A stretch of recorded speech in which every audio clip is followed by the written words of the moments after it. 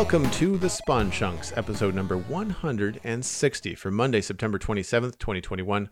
My name is Joel Duggan, and joining me as always is my friend Johnny, or as some of you may know him better, Pixel Riffs. Hello, sir. Hello. We've been having a grand old chat in the pre-show, in the render distance, about Star Wars Visions on Disney+, the video game Sable, out recently, and why Joel had to iron his entire new couch. So if you'd like to hear about any of that and more, you can get in on the extended conversation by joining our Patreon at patreon.com/thespawnchunks. Among other benefits, that gets you access to the render distance, which is a little pre- and post-show recording where we just like to shoot the breeze and talk about whatever, warming up for the main show. But the main show starts here. This is going to be our Chunk Mail Dispenser episode for the month, so lots of email to get through. But first of all, Joel, what have you been doing in Minecraft this week?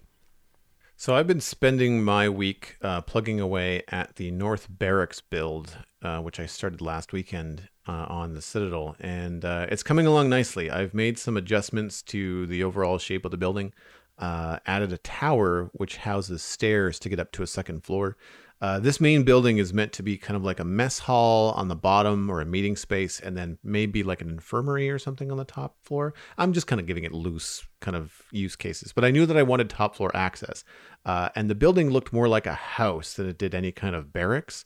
And so by adding a square tower to the outside, which houses the stairs to get up to the next level, a common thing in a lot of medieval builds, then it adds kind of a little bit more of a robust kind of feel to it. And it was a significant change also to the entrance of this area where I added a gate.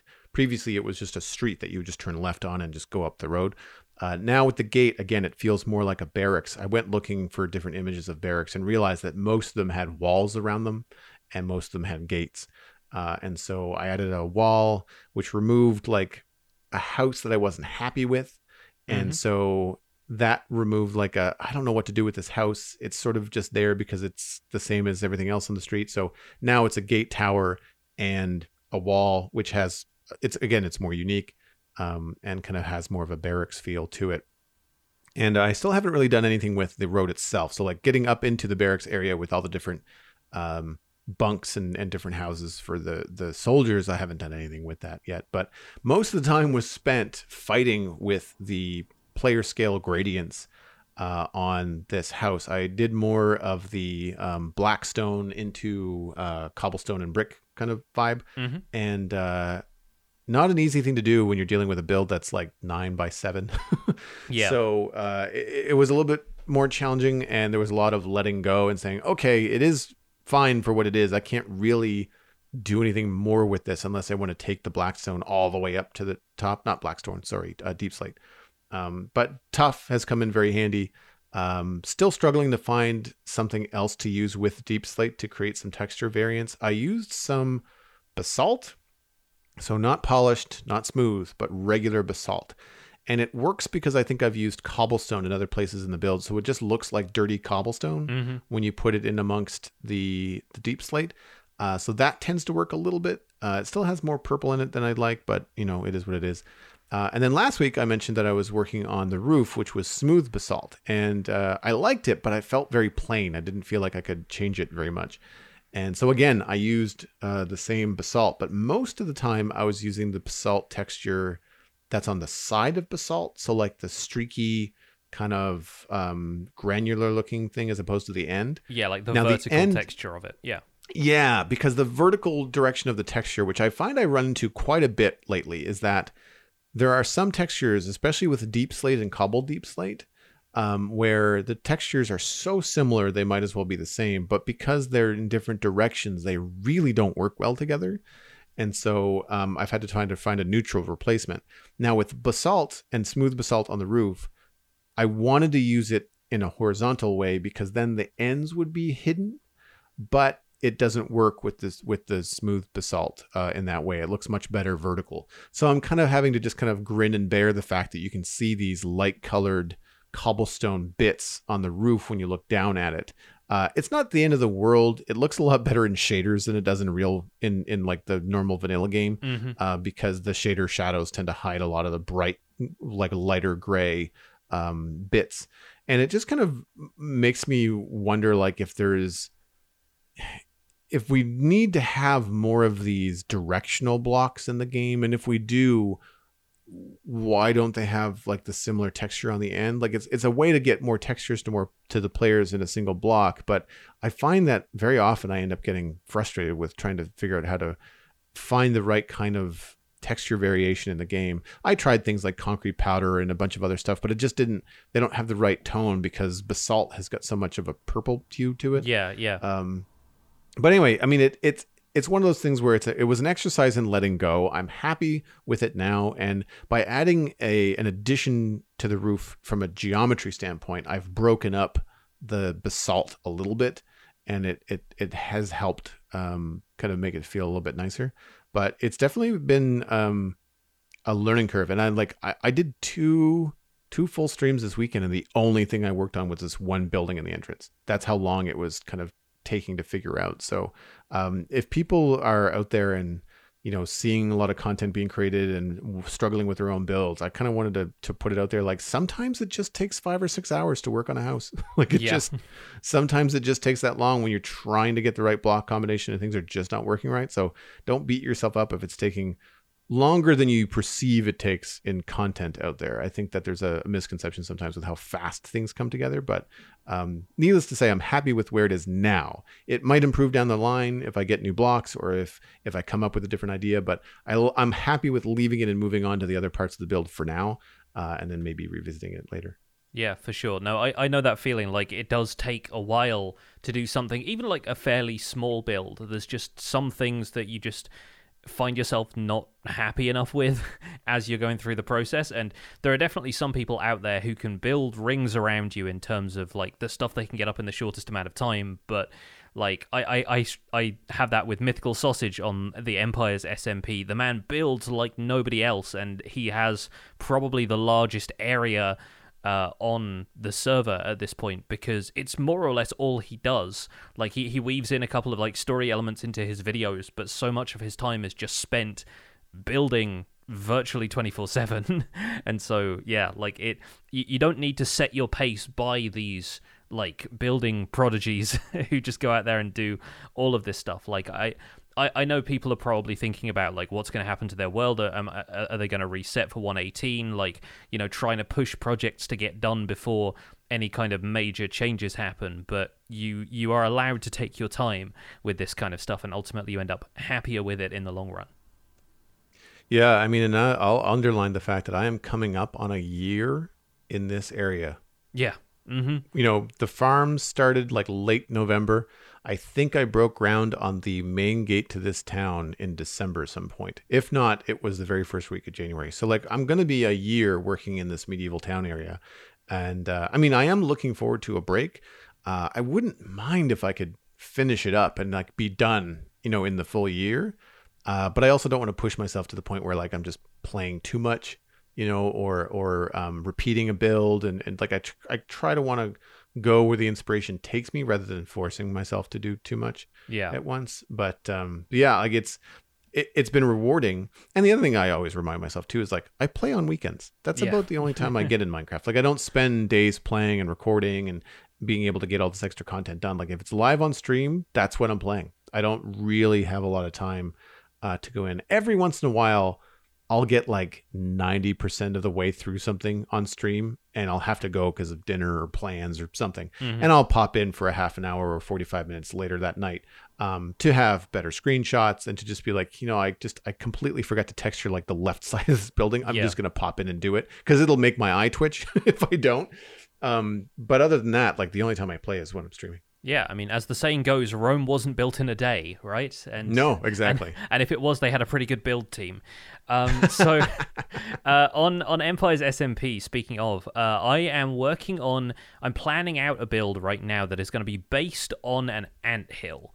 And this is going to be for my desert empire. I kind of like the idea of there just being this kind of dense warren of buildings and structures and tunnels and archways and stuff all rising out of the desert in the background to contrast with all of the stuff that feels a lot more, purposefully built and structured. I wanted effectively something like a mountain project that I could have a go at and really throw a lot of time and energy into over the next little while without thinking too heavily about too many of the design elements.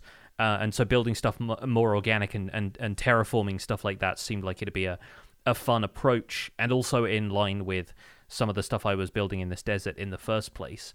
So that's my plan right now, is to get a bunch of stock images and stuff from online as reference material for sort of sandy kind of clay ant hills, and then make this warren of tunnels, this network of areas inside of it that can be residences, it can be shops, it can be like all sorts of stuff. But that's my major project right now, which is being held back a little bit by the fact that Mythical Sausage just blew me up along with all of my items.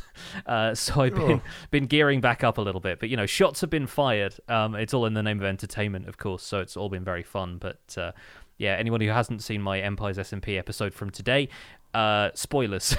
I do get very badly blown up.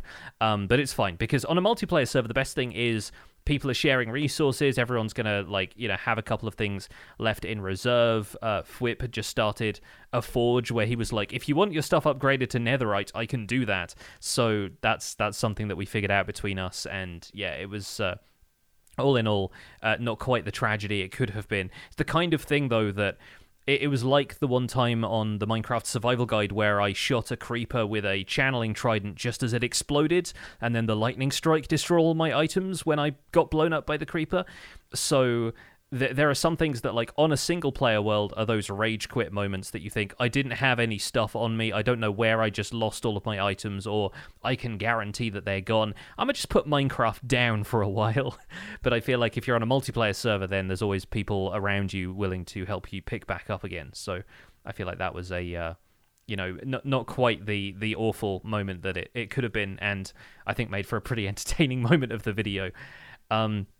Outside of that, though, I've been working on a little turtle sanctuary in the desert. I think one of the things I want to do with all of my series in general, and not just the tutorial series where I'm trying to cover every aspect of the game, but is try and touch on aspects of the game that people don't really go to all that much, like turtle shell helmets, for example. I don't know if I'll end up wearing one, but at least reminding people that they exist and you can brew potions with them and stuff like that, I find kind of entertaining. And it was also part of what we were doing last night with the Clash of the Creators, which just came back for another event at the end of this month. We we kind of revisited an event that I hadn't been part of before, but it was 20 advancements, and you start with 20 hearts of health instead of 10, and every time you gain one of the advancements, you lose a heart of health. And so there was a bit of strategy to what order you did stuff in, and all of the tasks were a little bit further reaching and got into aspects of gameplay that you didn't necessarily do all that often. So one of them, for example, was bring a Zoglin to the overworld and kill it. One of them was use a fishing rod on a ghast. One of them was take damage from the void but still survive. And there were a few other bits and pieces that were a little bit off the beaten path in terms of the survival progression of Minecraft and the mechanics players usually touch on. And so we ended up winning that event. My team was myself, Silent Whisperer, iJevin, and Mr. Beardstone, and we absolutely crushed it. I was really, really pleased with the team. But once again, that gave me a couple of things to think about in terms of what aspects of Minecraft don't I see all that much, and what can I really think about moving into next to make my content a little bit more interesting. Nice. We actually have an email to that effect later, which should be fun to dive into, knowing that you've done the Clash of Creators enough now that you've got those experiences under your belt. Yeah, definitely. And we should move on to the emails soon. But first, we've got the news. And one of the other things I've been doing this week is checking out the latest snapshot and the Bedrock beta. So let's get into the news. Currently, the Minecraft Java Edition snapshot 21W38A is out. There is a link to the full article on minecraft.net in our show notes. Some known issues in 21W38A. This snapshot is not compatible with older worlds. Again, so to play in the snapshot, you will have to create a new world. World saving can sometimes take a very long time. If you see the world stop moving for a time, this is why. Changes in 2138A. sprinting no longer reduced to walking when gently brushing your sleeve against a wall, and fixes to the distribution of ores. Ore distribution changes include that copper ore generates up to Y95 as originally designed, increased the amount of copper in the world, and lapis generates in blobs like other ores instead of spread out. Sprinting changes. Previously, any collision with a block would reduce sprinting to walking. Now, for very minor angles of collision with a block, players retain their sprint. For a larger angle of collision, the old behavior is retained. Technical changes in 21W38A. A new setting has been added for simulation distance, similar to the existing setting in Bedrock Edition. Entities will not be updated outside of simulation distance. Allows higher render distance with less CPU load. A new slider in video settings on the client. A new simulation distance property in dedicated server properties. And work will continue on simulation distance with a goal of the setting also affecting block and fluid ticking. The maximum amount of background threads has been increased. Various background tasks, including world gen, are executed on background thread pools. Its size is equal to the amount of the available CPU threads minus 1, but there was an upper limit of 7. Now this upper limit is 255. This should help higher-end machines with world gen performance. The upper limit can be overridden by the max.bg.threads Java system property, for example, when running multiple servers on a single machine. Adding telemetry for world loading. I'm going to quote the Minecraft article here. In this release, we added reintroducing diagnostic tracking, which was part of Minecraft Java Edition until 2018. We are bringing it back to better understand our players and improve their experience. Specifically, we hope to ensure stronger performance for the extremely heavy world generation in the second part of Caves and Cliffs update later this year. In practice, this can mean identifying technical pain points in the game, like how less powerful hardware performs in high complexity terrain. This information will also help us prioritize various aspects of development, balance game features by learning, for instance, that the goats are pushing every single player off the cliffs, and lend new Minecrafters a helping hand after realizing that many of them get stuck on the same points. All data is treated according to the GDPR and CCPA best practices and is used to develop a better performing and generally more enjoyable Minecraft Java Edition. At this point, the only implementation event is world load. Bug fixes in 21W38A. We'll have a full list of the bug fixes linked in the show notes. Strongholds don't generate in 21W37A. That's been fixed. Big spruce trees don't generate in groves. That's been fixed. Dripstone caves can generate above the ground. They no longer will, but sad face from Joel, that sounds cool. Too many aquifers on biome surfaces at Y63 and below, and aquifers often generate with harsh, straight borders. Again, the full list of bug fixes and a full explanation for the technical changes and other things for the back end are available on the Minecraft.net article. While you're over at Minecraft.net, you might want to check out the changelog for the Minecraft Bedrock Edition beta as well. We're going to have a truncated version of that in here because a lot of it is technical changes and bits and pieces. But added to the experimental features toggle is new world and cave generation when upgrading saved chunks below Y0 using the Caves and Cliffs experimental toggle. So chunks previously upgraded with Bedrock underneath, if you've done that in previous betas, will not see these changes. But effectively, anytime you go down to the Bedrock layer, as it was previously in an upgraded world, all of those blocks of Bedrock have been changed into Deep Slate, and that marks the transition between your pre-existing worlds and the world below, where caverns can generate underneath chunks that you already have saved. And this is our first look at the upgrade path for Caves and Cliffs Part 2, so potentially very interesting stuff here. This also applies to flat world generation. It upgrades older flat worlds to the new extended heights available with the Caves and Cliffs experimental toggle. New flat worlds generated using the Caves and Cliffs experimental toggle will generate starting at Y-64 and will of course have the full world height up to Y320 available. In gameplay terms, they fixed an issue in beta builds where flying above the world height limit was prohibited, so you're elytra, and the sky is no longer the limit. And copper ore now generates, as it does in Java Edition, up to Y96 instead of Y64. In terms of non-experimental features, a full list once again is available at the Minecraft.net blog post, but the bee nests will now generate correctly. Mobs which aren't fireproof now avoid pathing through fire. For vanilla parity, players are now able to activate elytra gliding while moving upward. So if you jump, you can activate your elytra more or less immediately. Fossils are now much less likely to generate in and destroy other structures. Dungeons are no longer misplaced or missing outside of the Caves and Cliffs experimental toggle.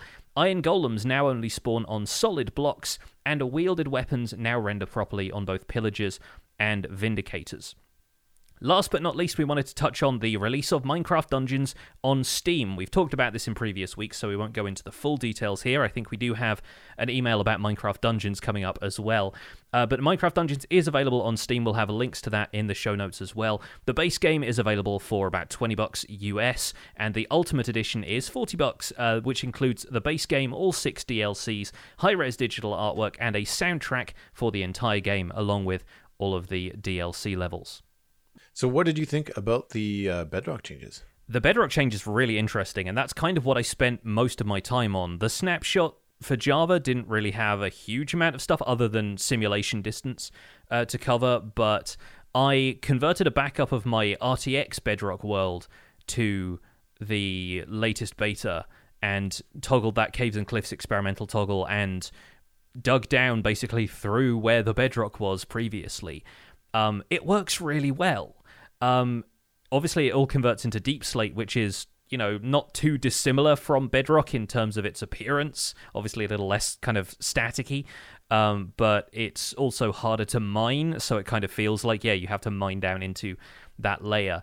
And then beyond that, you start digging down and you start to find caves generating. Like, this is almost exactly as I envisioned it when they said we're going to be able to generate old stuff under new stuff under old terrain. And it works super well. It also doesn't seem to count player-placed bedrock, because I accidentally dug down right next to a lava lake, and so I broke some bedrock, and then I had to replace it in creative mode, because I wasn't going to do all of this in survival necessarily. And I replaced some bedrock manually, and then when I converted the world, that piece of bedrock had not been replaced. So if you're using bedrock in your palette as like a creative builder or something, and you're worried about upgrading your bedrock builds and bedrock worlds into 1.18, it should be safe. Like, as far as I can tell, it doesn't just convert every single block of bedrock it's seen. And so, and any way you've used that creatively is not going to be a problem. The most interesting thing I found was, honestly, chunk borders outside of existing terrain. They are smoothed out in a pretty effective but ultimately fairly noticeable way. And I have a little bit more footage in a recent video about this, but where there are mountains starting to generate on the edge of a chunk border, they are not completely sheer. They're not like the most obvious chunk borders in the world. They have a kind of wavy gradient to them, which can be quite steep, but ultimately it feels like they've just kind of smoothed out the edges of the world with a kind of brush, and then that terrain naturally kind of smooths down into whatever is adjacent to it. It was most noticeable along like lakes and oceans, where the new terrain generation has taken over with a river or an ocean biome or a swamp even. There are sections where it kind of tips down into this very steep sea shelf almost, but it doesn't just look like a hole has been cut out of your world and something else has been put there. It's actually pretty effective. There are a couple of odd features that happen as a side effect. Like, for example, I found a swamp biome adjoining new terrain, which it was treating the mushroom blocks in a red mushroom that had grown in the swamp as though they were part of the natural landscape, and the mushroom was just kind of, the side of it was melting off into the ocean. And obviously, like, when it comes to leaves and stuff where a tree has generated on a chunk border and it hasn't generated the other half of that tree, those are all cut off. So that's the places where it is most noticeable. Also, a couple of microbiomes popping up here and there where naturally biome placement is going to be completely different. So probably some places that people who are interested in smoothing those joins can practice their terraforming. Ultimately, though, I think it's a really good start, and if they plan on iterating more on this, then I do think it's going to work out really well for the upgrade path for future worlds. Even if they left it at this right now, there would be a couple of broken water sources and air pockets and stuff to fill in, but the end result is looking very, very promising. Given where it's starting, I think there's a lot of promise. Having done some world chunk border landscaping in my own world on the Citadel with I think it was a series of glitched chunks that we had when we moved from a realm originally where we started to a private server, and somehow, somewhere, we had a chunk of chunks. What do we call a chunk of chunks? It's like a herd of cattle. Anyway. There was this large area in our spawn chunks that was really messed up. It looked like skyscrapers. Like, we're talking 50, 60 blocks difference from one chunk to the next. Yeah. And it took a while to sort out. And then eventually I found and learned how to use the chunk editor and remove them that way. There are still some issues. But as someone that has spent some time smoothing out the border of an extreme chunk difference, trees are the least of your worries. You can cut down a tree and just let the leaves despawn, and 5 minutes later you don't even remember where the tree was. So like, that stuff is minimal at best. Same with the mushroom. Just chop down the mushroom, enjoy the mushroom blocks, and just move on with your day. But it's the weird stuff in the oceans and the rivers, I think, that's going to be the most dramatic. Having seen some screenshots and videos and stuff like that. But again, we know that a lot of the Minecraft developers have got their own long-term worlds that they don't want to mess up. So there's a lot, with not just personally, but also with the player base, also having a lot of long worlds. I have the advantage of having a small server of friends that we can all kind of get together and say, let's not adventure too far for the next couple months. And let's, try to keep some chunk updates, at the minimal as we roll over to 118. But, there are also some points where we have run into this in the past, like the Nether, and in some of our places that are nearer to our original build points, we'd like to have some new content closer by. I generally go with using continental borders, or like the edges of large land masses is kind of where I stop the chunk trimming, because it leads to less chunk borders. I don't know if that's the case now, though, because with me and testing out some stuff in snapshots, like when I pop into a snapshot world to take screenshots for, like, say, the title card for the spawn chunks, I will often use the same seed as the Citadel just to kind of see where it gets me, and it looks nothing like what we're playing on right now. So I don't know what that means going forward, whether that's how they are going to mesh things together, whether an existing seed has a different generation than a new seed would. I don't know. But it looks promising. Yeah, I kind of expect because of the changes they've been making to the kind of the temperature map of where biomes go, I have a feeling terrain generation is just going to be different. I don't think the same seeds are going to really produce the same results at all. And I believe the way it's been working, at least in the snapshots, I'm not certain if this is necessarily the case, is that some seeds generate completely different worlds to the point where there are fewer possibilities now for unique worlds. It's like 2 to the power of 48 instead of 2 to the power of 64 or something like that. So there are a lot fewer worlds. Numerically speaking, it seems like it's huge, but the amount of possibilities is still so vast that you'd never see them all. So it's not like there are now only 100 possible worlds. It just seems like a couple of things have been changed around and cut down a little bit. So potentially worlds are going to look very different, but I think all in all that is for the better, and it's great that they've now got a vision for what this is like. It's very reassuring as a player, I think, to know that things are headed in that direction. So let's talk about the Java snapshot a little bit briefly, because the simulation distance slider is something that Bedrock players will be very familiar with.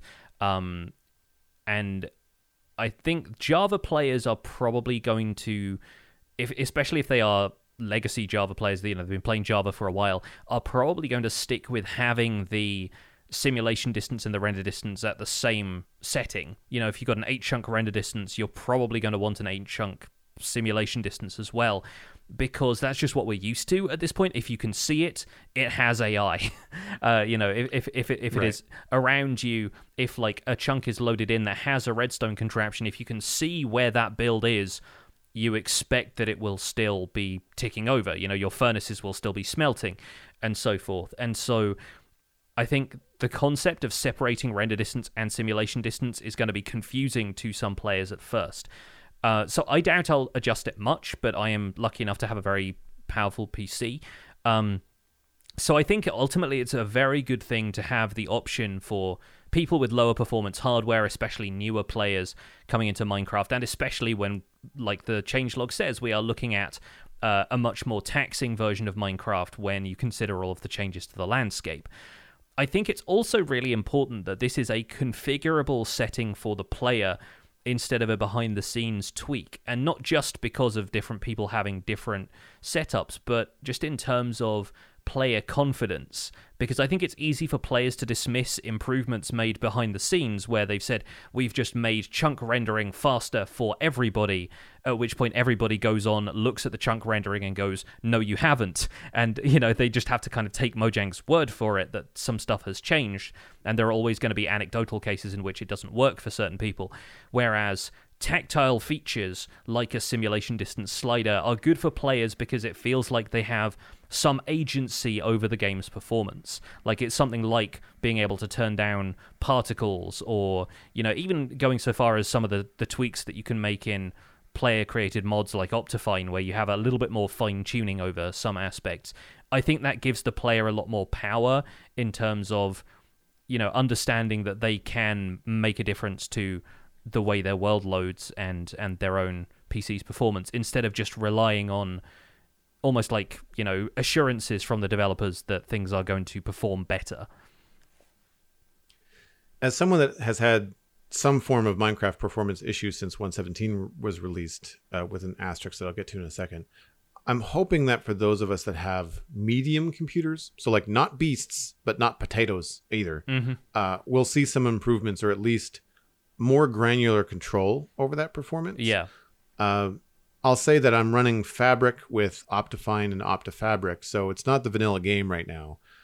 So I don't know, and I haven't tried to play the vanilla game in a while, because in order to get it to run for all of us, we have to run Fabric on the server. So even if I didn't have any client-side stuff going on, the server would still have some stuff on it. I don't, and haven't played in just a plain vanilla world since I think the 1.17 snapshots, which again, I had the same screen stutter issue that I've continued to have. The one thing I wish that they would include in these new settings, and correct me if I'm wrong, is like a tooltip.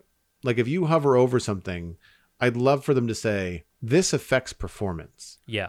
And this is how much. It's like, hey, you want to change the biome blend? Anything above an 8 is going to be really hard for mediocre systems. Yeah, it doesn't have to be technical, just kind of layman's terms. Like the lower this is, the easier it's going to be for your computer, which I understand is kind of like everybody gets that. But there's a certain threshold, I think, with some of these settings where, people will say, the average person should be okay with a 16 chunk, what's it called?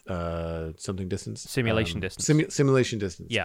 And if that's common knowledge, then like having that in like a hover over setting, it's like you can set it at low, medium, or high, or, anywhere along these chunk lines. And as you get to a certain distance, it says like, by the way, this is going to be very taxing unless you have a very beefy computer. Yeah. Rather than just leaving it up to trial and error for the player. However, all that said, I think it's excellent to give granular control in the Minecraft settings, not in some text file, to be able to get more out of Minecraft and allow players that maybe don't have a decent machine to experience Caves and Cliffs the way that the developers intend. Yeah, definitely. I think that tooltip thing is something that Optifine actually adds. So we've Yes. definitely seen it in action, and I do find those tips invaluable a lot of the time. So definitely worth considering. If that could be in vanilla Minecraft, I think it would save a lot of confusion over what a lot of those settings are, like what even are mip maps or whatever. Yeah. Well, I use it a lot for shaders. When I was attempting to play with shaders and could play with shaders on my Mac before Minecraft started acting strange on that system as well. But when I could do that, I would always go through the shaders and kind of take out the stuff that like I didn't care about, but also was just like, oh, by the way, this really increases rendering time and causes a lot of lag. I'm just like, all right, well, it's lens flare anyway, so I'm not J.J. Abrams, so no, I don't need those. And just completely remove them. And it's like, well, my computer will be happier for it. Moving on to the one quality of life change that I didn't know I wanted, or rather, I didn't know would ever get until they announced it, which is the feature of sprinting, stopping when you brush your shoulder up against something. Yes, you can. I've always just thought that was part of the game. You can now sprint down your branch mine without like losing your sprint every couple of blocks because you're too close to one wall or the other. Is basically what this translates to. Oh, it's a great change. Like I'm embarrassed to say that this wasn't top on my list, you know, because it's something that I get very frustrated by, but have not. I just kind of figured like, well, this is just how it functions. They're never going to change it, so I never thought to ask. But I'm looking forward to that because that happens to me all the time.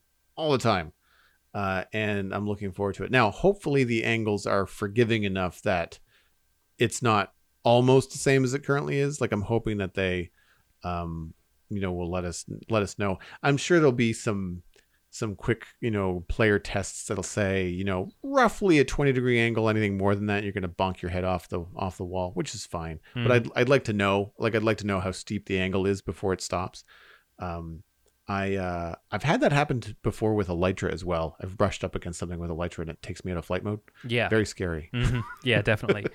Before we move on from talking about the snapshot, I wanted to bring your attention to something because I think it's kind of a cool approach and kind of falls in line with some of the stuff we've been discussing previously, where I said I would advocate for people actually checking out these snapshots before they start a more permanent Caves and Cliffs Part 2 world, but just because of how much has changed.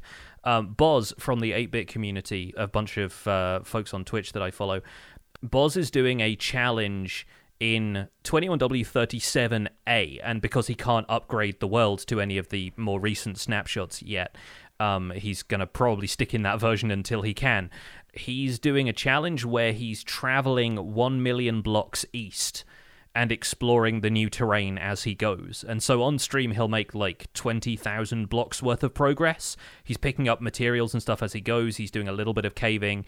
Unfortunately, strongholds don't generate in that snapshot, so while he would probably get out of the radius where strongholds would generate pretty quickly, he's probably just unable to get Elytra, but he wasn't planning on using Elytra for travel anyway.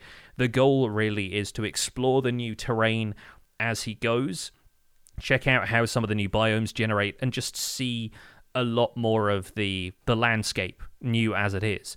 And one of the reasons I wanted to bring it up was that he found something that I had overlooked from rivers being larger in the previous snapshots. This also applies to frozen rivers, and you can travel really fast by boat on frozen rivers now because they're so much wider. And he was using this to go at like lightning fast speeds down this river because you don't have to spend so much time worrying about the curvature of a river anymore. With it being that wide, you can drift and still stay on the ice and not get stopped every couple of blocks by some snow or some grass or something like that. And I just thought that's such a cool way to travel, no pun intended. I think that's something that I hadn't realized was going to be made better by the new approach to river generation. But those wider rivers, when they're completely frozen over, perfect for long distance travel. And as long as the river keeps going and stays frozen, you can travel thousands of blocks potentially that way. It's really fun to watch. Yeah, I forget about overworld travel with boat and ice and stuff like that. Like I mean, when's the last time you took Frostwalker enchantments? Right? Yeah, right, exactly. That kind of stuff could be fun in the new terrain. And it's something that I have been thinking about as well, as like that no elytra challenge that we've seen in different content recently. And as the 118 snapshots, or as the 118 release gets closer, I'm thinking about trying to plan what I'm doing in the future and try to stay on the ground, so I'm not flying over stuff and having it, like they mentioned last week in the snapshot, or the week before, about stuff rendering in slower than the player can travel. And so was there any of that happening? Because if the ice boat stuff, that's pretty fast. Was everything still rendering in at a decent pace? It was still loading pretty well, yeah. So nice. I think Boz has a decent PC as well, but I think it's it's really just down to being down low. I think a lot of the time when you're up high with Elytra, it's trying to focus the rendering on the stuff that you can physically see, and a lot of that tends to be below you. And so when the landscape is kind of popping in, sometimes it prioritizes loading the stuff that's directly below you, and you fly into a mountain is typically the problem there with chunk loading it. And because you can take so much damage from the kind of kinetic energy force of hitting a wall, I think that's sort of the priority for them slowing down Elytra, is preventing too many unnecessary deaths from people colliding with stuff they can't see. Whereas on boats, naturally that's a little bit safer because you don't take damage from colliding with anything in a boat unless it's drowned with a trident. So there's a lot more potential for that to be a fun way of traveling in future. I'm looking forward to seeing if the multi-thread changes affect my PC as well, because I have a really good processor. I mean, it's not brand new, but it was pretty new when I bought it a year ago, and certainly not being used, I don't think, as far as its capabilities versus Minecraft's, I guess, behind the scenes. But hopefully that will change. So I haven't been playing in the snapshots. I'm kind of holding out until they announce that we can move worlds forward. Yeah. But I might try to mess around in this one just to kind of see if there's any changes to the world load, because I've not had any luck messing around with different mods or plugins that are supposed to help with performance. I don't. If anything, I see a drop in performance, which is very strange, considering that the general feedback from a lot of these, mod developers and people that use them is like, oh, this is great. This really has helped me out on my older PC. And that just doesn't seem to be the case for me. So I'm not sure what the issue is. Yeah, I'm assuming that they're going to hold off on making worlds upgradable within the snapshots until you can upgrade a 1.17 world to the snapshots. Like I expect, in terms of their priorities for upgrading worlds and moving worlds forward a version, it's going to be the stuff that we're now seeing in the Bedrock beta. It's going to be generating all-terrain, with new chunks underneath it. I think that's probably why we're not seeing compatibility between any of the more recent, development snapshots. But we will see. Moving on into the chunk mail. This again is our chunk mail dispenser episode. So instead of a main discussion, we're going to answer as many emails as we can fit into the show. If you'd like to email the show, the email address is spawnchunkmail@gmail.com. Please use that email address and keep them brief if you can. That's the best way to get them on the show. Well, along with having a good point, but really, brevity is one of the best ways to get our attention. This first email comes from The Stranger. So I'm not supposed to talk to strangers, so I'm not sure how to go forward with this. But hey, we'll do our best. Minecraft Dungeons DLC confusion is the subject of the email. Greeting, Pix and Joel. I have been saving up to buy Minecraft Dungeons, and I want to be able to play all of the DLCs and whatever extra levels are available. However, I am having difficulty understanding the language the Minecraft Dungeons website uses when it talks about the various bundles you can get. What is the difference between buying the standard edition with the Ultimate DLC bundle and buying the Ultimate edition?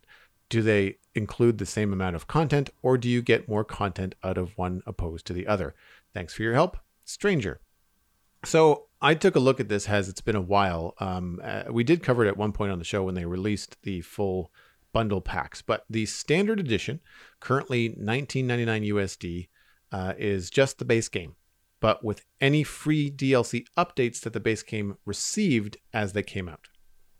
The Ultimate Edition is the base game, DLC base game updates, and all 6 DLC packs. Those are your extra levels like Jungle and End and Howling Peaks and all that kind of stuff.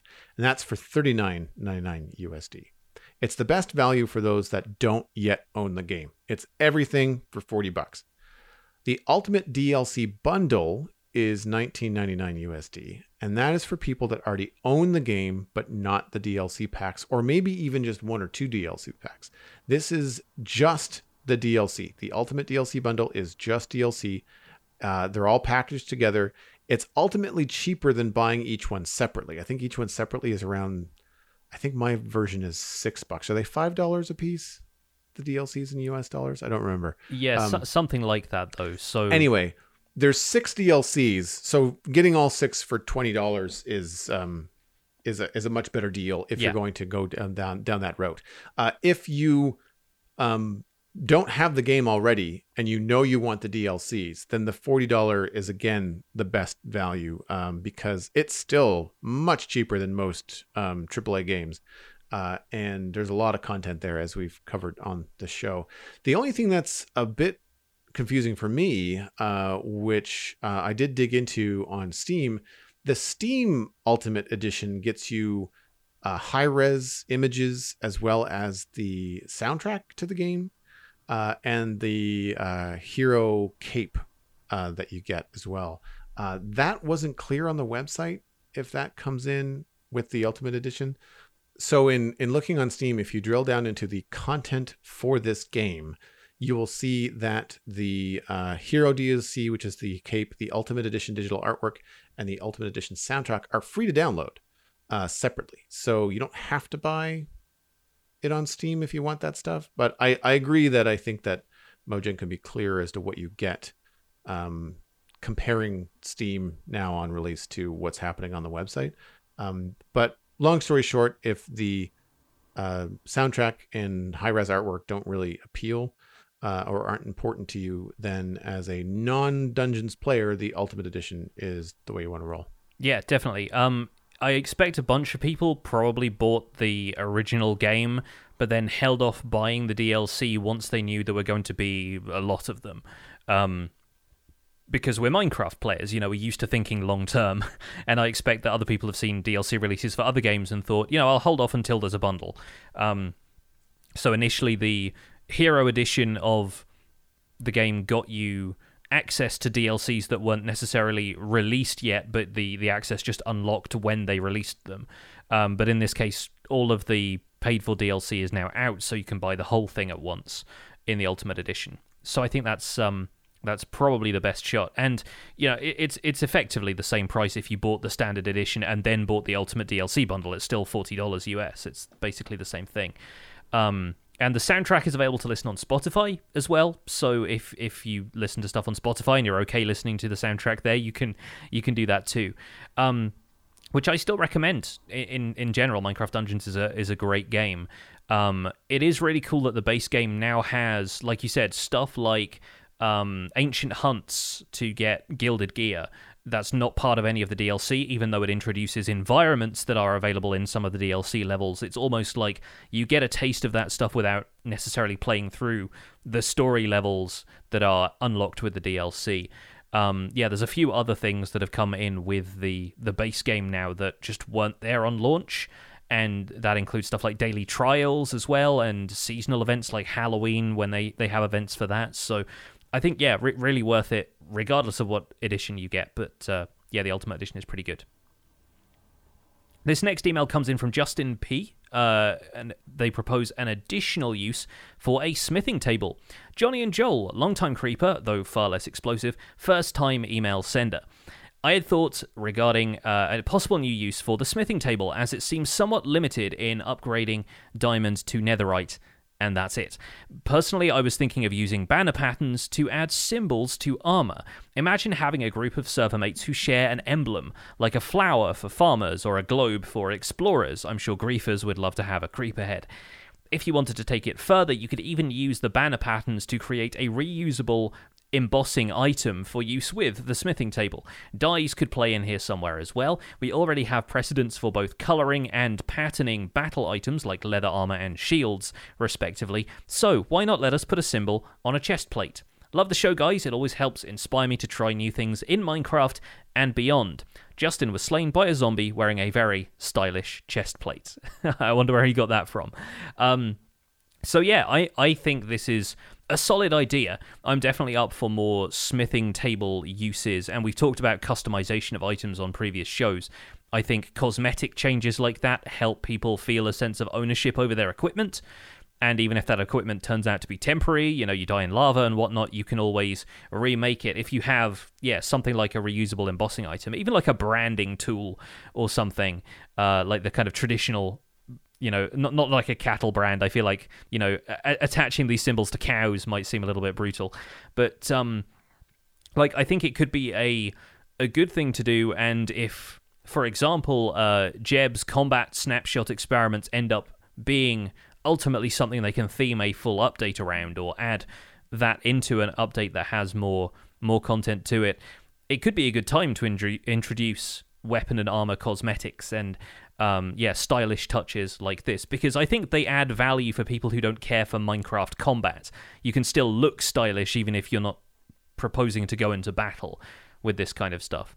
And I think the use of banner patterns and stuff got me thinking about how it could also tie into archaeology when that arrives. The purpose of archaeology, as we've seen so far, would be to dig up various kind of symbols and assemble them onto a clay pot, was one of the features that was proposed at the last Minecraft Live.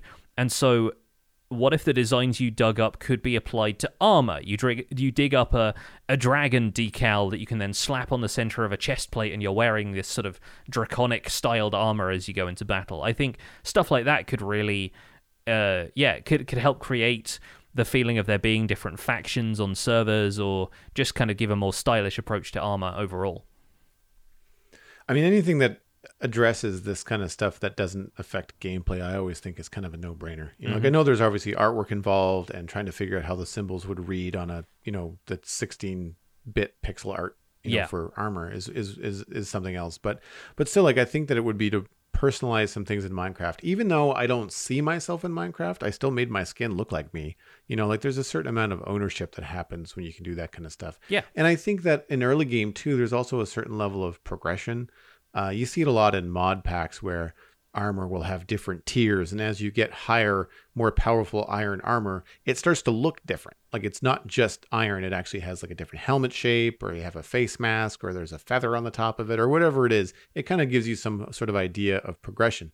A lot of video games do this, where you get cool gear that you either never see because you're first person, or it's a social thing like an MMO where you are seeing other players all the time, just like on a multiplayer server. And it's going to be really cool if you've got a glowing green creeper head on the center of your chest plate. At least I think so. And that leads me to the next point, which is I think combining this with the glow ink sacs would be very cool. And also provide a way for something like if you wanted a black skull on your dark netherite armor, in order for that to be seen, having it have that kind of like neat glow outline that signs have when they do stuff like that could be kind of fun. You could have all kinds of things. I think the idea that armor tiers that would allow the wearer to personalize them, even if it's just like dyed segments, would be great. So in addition to having a symbol on your chest, I don't see why the edges of your iron shoulder pads can't be red, blue, green, whatever, right? I feel like you could still do that in a way where people can say, that's iron armor. Yes, it has a red trim on it, but like that's definitely iron armor. So like PvE and PvP doesn't get like affected too heavily, or adds an extra challenge to it, like trying to figure out, what a person is wearing so that you can decide, oh, I'm not going to tackle with that person. They have a netherite chest plate. Meanwhile, you're being distracted by the fact that they have a giant creeper head on the front of it. I don't know. But I like the idea. It's fun. Yeah, definitely. Could be worth exploring in future, for sure. Next email comes in from MechMorphic, and they are going to ask us about a previous episode, number 157. Been listening to episode 157 of the Spawn Chunks and your discussion about a variety of dangers in the overworld in comparison to the end. And one thing that stood out to me was you mentioned the day-night cycle. What if the end went through a number of phases that could change how the environment in the end behaved? This could be marked by the void sky changing color, and the effects would only be applied to certain outer end biomes so that the dragon fight would be unaffected. Certain mobs might exhibit different behavior in different cycles, like how spiders in the overworld are neutral in the daytime but are aggressive at night. maybe there could be plants in the end that could produce some sort of liquid called end goop, but only at certain phases in this cycle. I know that the next update may not be the end update. Personally, I want a weather update that would add weather to the nether, as well as mixing up things in the overworld a bit, but that's neither here nor there. McMorphic died to a cactus because he was distracted by an amazing podcast. Nice. Yes. I love this idea. Yeah. Because of obviously people want a little bit more stuff added to the end, but I like the thinking outside the box that's going on here, because the end is a fantasy dimension and it feels like an alien world. We don't need to stick to the normal rules of physics here. So I love the idea of the end having these kind of unpredictable, not even like weather phenomena, just kind of like sky phases and stuff that's just a little bit off kilter about it. Stuff that helps the landscape feel alien instead of just barren, I think is a really cool idea. And so, yes, mobs being more passive in kind of different cycles, different weathers, if you want to call them that, just for the sake of simplicity, makes a lot of sense. I kind of thought of having, now we have dynamic biome fog and particles and stuff in the nether. Imagine a biome in the end, or like a weather pattern that happens in the end where sort of you end up with the fog creeping in from around you. And if it's in a specific biome, maybe you don't see it from the outside, but as soon as you walk in, visibility drops and things get a little bit more misty.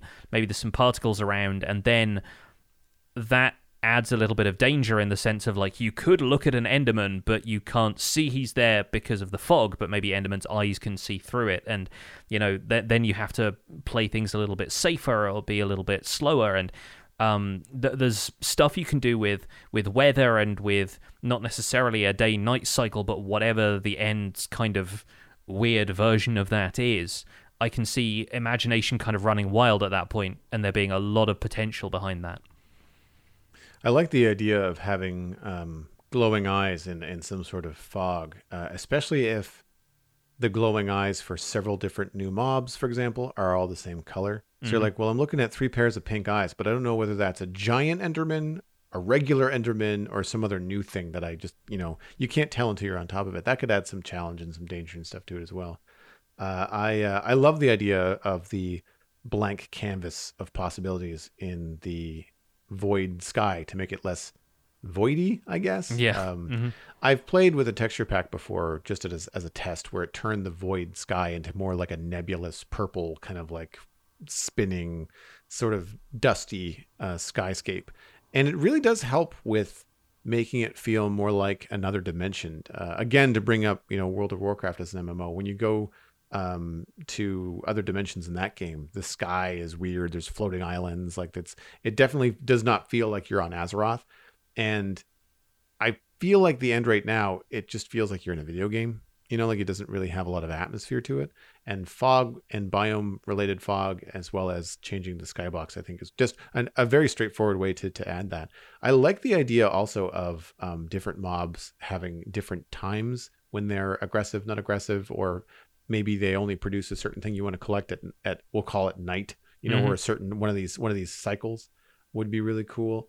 Something that I think is kind of an underlying comment in the email that I don't want to overlook too is that we don't have any like interactive plants like that in the game at all. Yeah. Like none.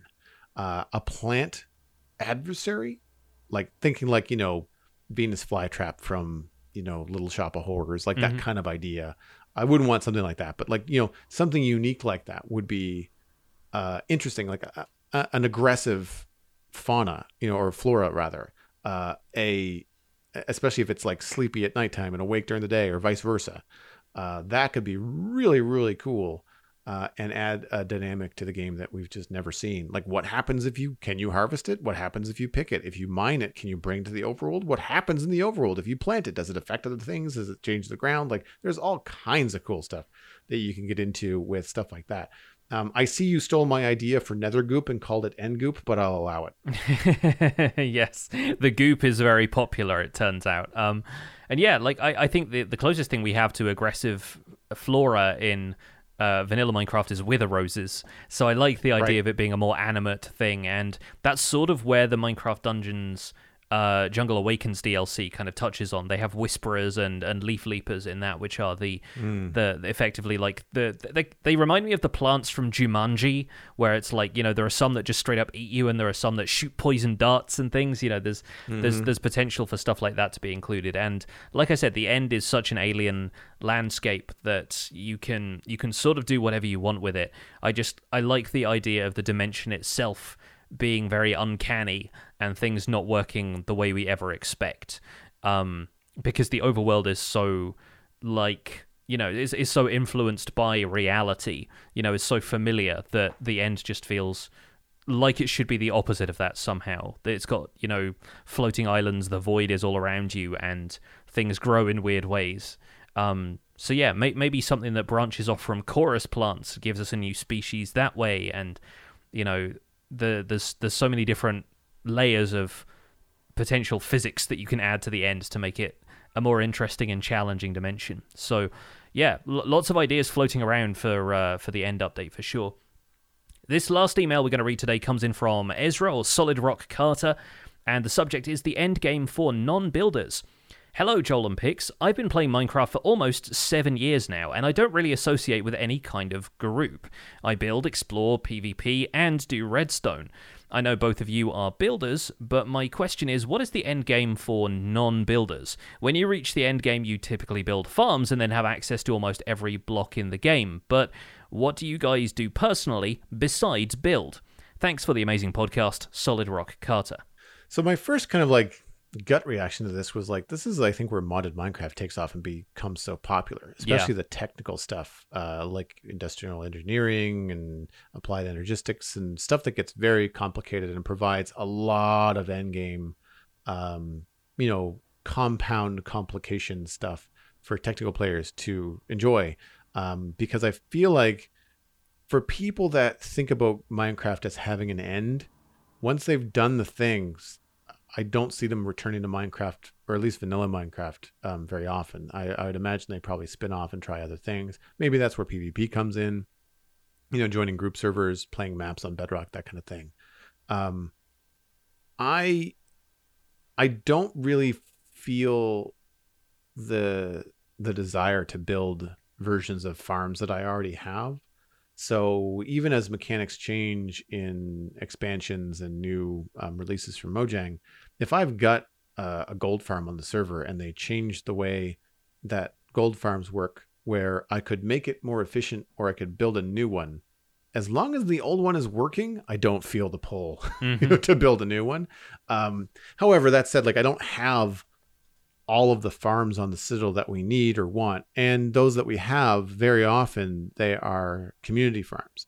And so one of the things I'm trying to do is, as opportunities arise, to say, we either don't have this farm or it's really old and small. Good example is our sugarcane farm. The one sugarcane farm that we have that's used for everybody in the server is small, and it's never loaded because people have moved away from Dartmouth Meadows, and it's no longer pumping out sugarcane all the time. So one of the things that I'm looking at doing is coming up with some new ways to get paper and stuff like that on my own, to either kind of boost an economy back into the server and sell, or just as an excuse when I want to do something technical, especially if I'm doing it in a zone that I'm playing already. I put up a temporary dripstone farm just outside of the medieval town that I'm building in because I'm always there. And so I've built up about a shulker box full of dripstone because, like, you know, I don't think I'm going to need a lot more than that. But because it was there and it was always loaded, that's kind of was the best option for me.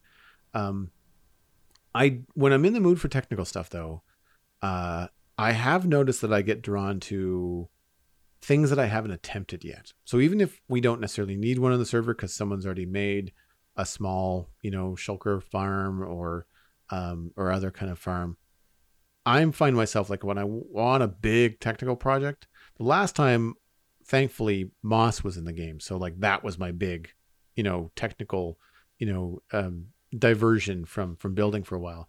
But right now on the server, even though we have a single ocean monument, very modest guardian farm, there is a location on the server where there are 2 ocean monuments within render distance. And so I've never attempted a double guardian farm. I've not seen them very often.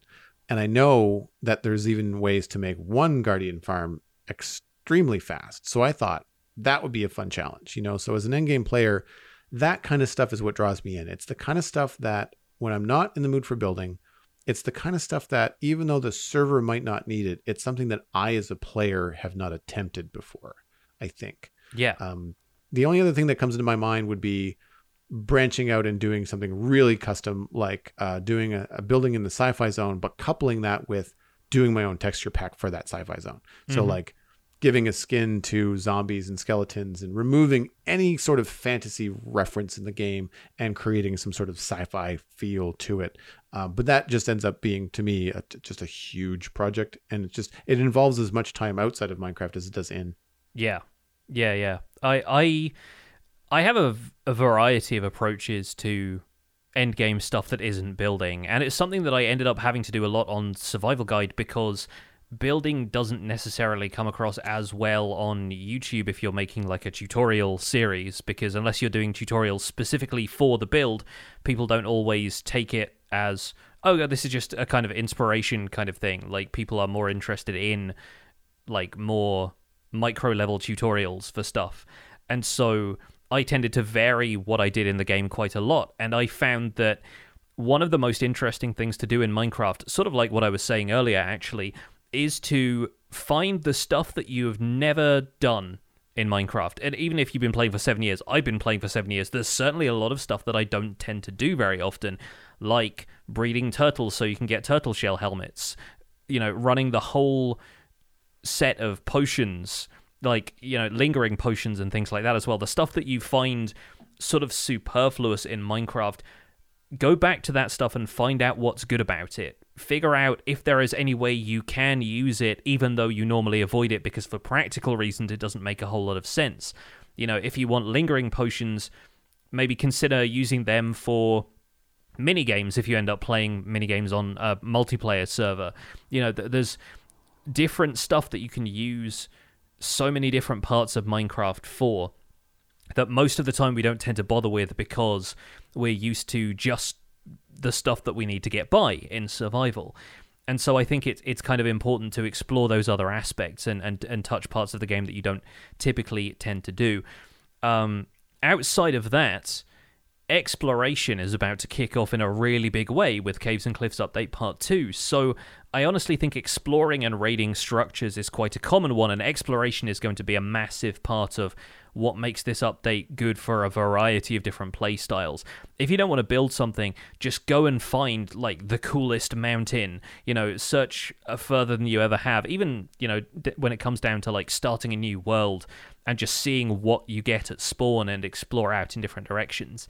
And then there's stuff like I was doing later in Survival Guide, which is, you know, treating Minecraft more like a scavenger hunt and collecting one of everything.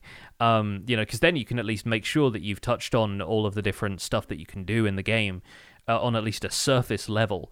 But then you can start to treat it like a kind of a collectathon almost. You know, you can try and iron out all of the things, like start a checklist even, and just grab as much stuff as you can from the checklist, and then see if you feel inspired to do anything with any of that in the process, because you forgot that, you know, chiseled nether brick was a thing, or anything like that. I honestly think deep diving some of the lesser explored aspects of Minecraft is one of the most rewarding aspects for people who feel like they've seen it all, because there is so much stuff in the game now, you can't hold it all in your head at once, and there's going to be something that you've overlooked at the end of the day.